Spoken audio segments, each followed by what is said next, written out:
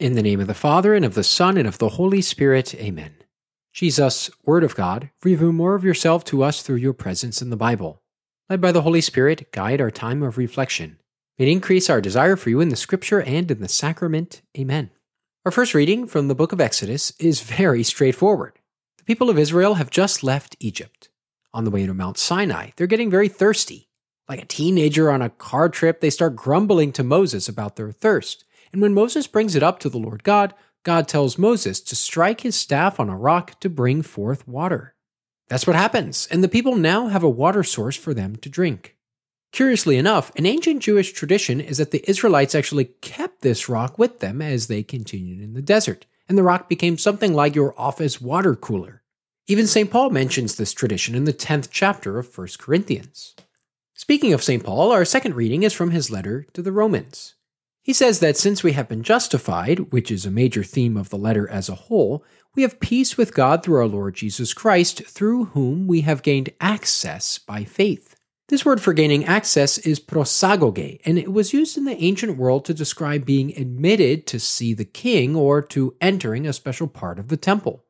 Royalty in the ancient world hired workers who had the job of vetting and bringing in visitors to enter the king's presence. We still see something like that today. For example, you couldn't just walk up to the White House and right into the Oval Office. The president hires people to choose who gain admittance. Well, St. Paul says that we have all gained access to God because of Jesus' justification. In our second reading, St. Paul also famously says that the love of God has been poured into our hearts. Yet there's a debate about this love of God, which we've encountered before on the show. Does St. Paul mean our love of God, or does he mean God's own love? Think of it this way. It's like saying the love of Fido is great. Am I talking about how Fido, the family pet, loves his family, the love of Fido? Or am I talking about how every member of the family loves Fido, the love of Fido? Getting back to Paul's love of God, since so much of this portion of the letter concentrates on what God has done and his initiative, it seems more likely that we're talking about God's own love here. The love of God is certainly on display in our gospel passage, and it's a lengthy one. It's St. John's account of the Samaritan woman at the well, and there's a bunch of backstory to provide. For one, a quick refresher on the relationship between Jews and Samaritans will help. The Jews saw the Samaritans as second-rate, since several centuries before the time of Jesus, they intermarried with the Assyrian conquerors. In addition, the Jews and Samaritans fiercely debated the proper place to offer worship. Samaritans claimed it was on Mount Gerizim, while the Jews held that it was, of course, at the Temple Mount in Jerusalem. The shrine at Mount Gerizim was destroyed by Jewish troops in about 128 BC, but the debate between Gerizim and Zion continued even into the time of Jesus. Because of this, then, that Jesus is even speaking with a Samaritan is a bit out of the ordinary. And he begins on friendly terms, asking the Samaritan woman for a drink. This clearly takes her aback, as she says, "How can you, a Jew, ask me, a Samaritan woman, for a drink?"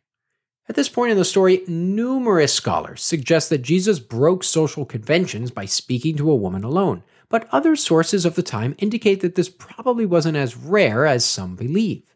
At any rate, Jesus continues the conversation by speaking of how, if she knew the gift of God and who is saying to you, "Give me a drink," she would ask and he would have given you living water.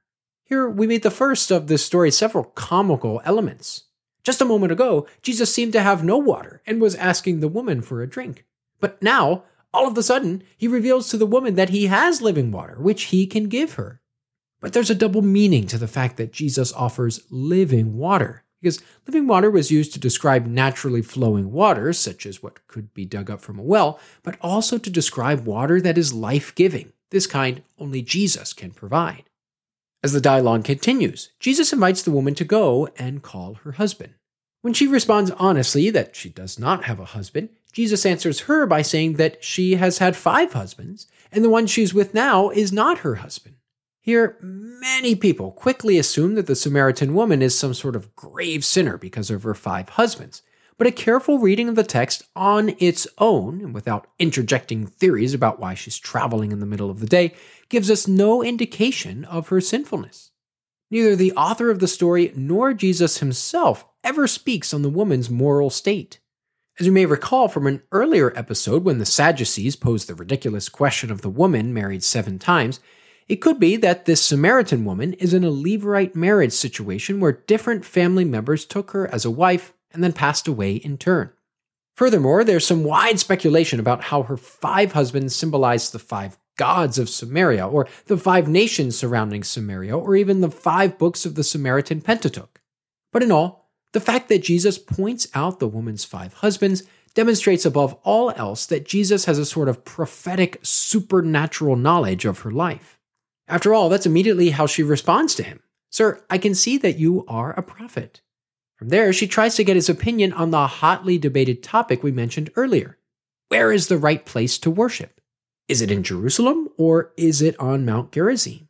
In asking this question, the Samaritan woman fully expected Jesus to respond as any Jew would, by saying it was in Jerusalem. But his answer takes her by surprise. He says, "Believe me, woman, the hour is coming when you will worship the Father neither on this mountain nor in Jerusalem." And as he continues, "The hour is coming and is now here, when true worshipers will worship the Father in spirit and truth."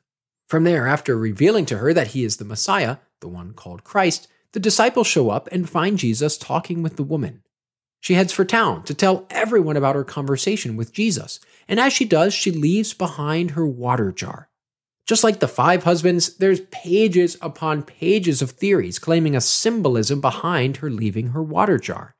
But more than likely, it's probably something like when Cinderella leaves her glass slipper at the ball. It's a link to show how the story hasn't ended, but expect more to come.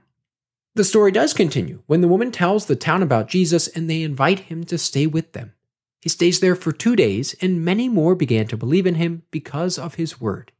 So that's it. That's your Sunday setup for this 3rd Sunday in Lent in Year A. May this knowledge of the story behind the scripture allow you to encounter Jesus Christ in a new way this weekend. In the name of the Father, and of the Son, and of the Holy Spirit, amen.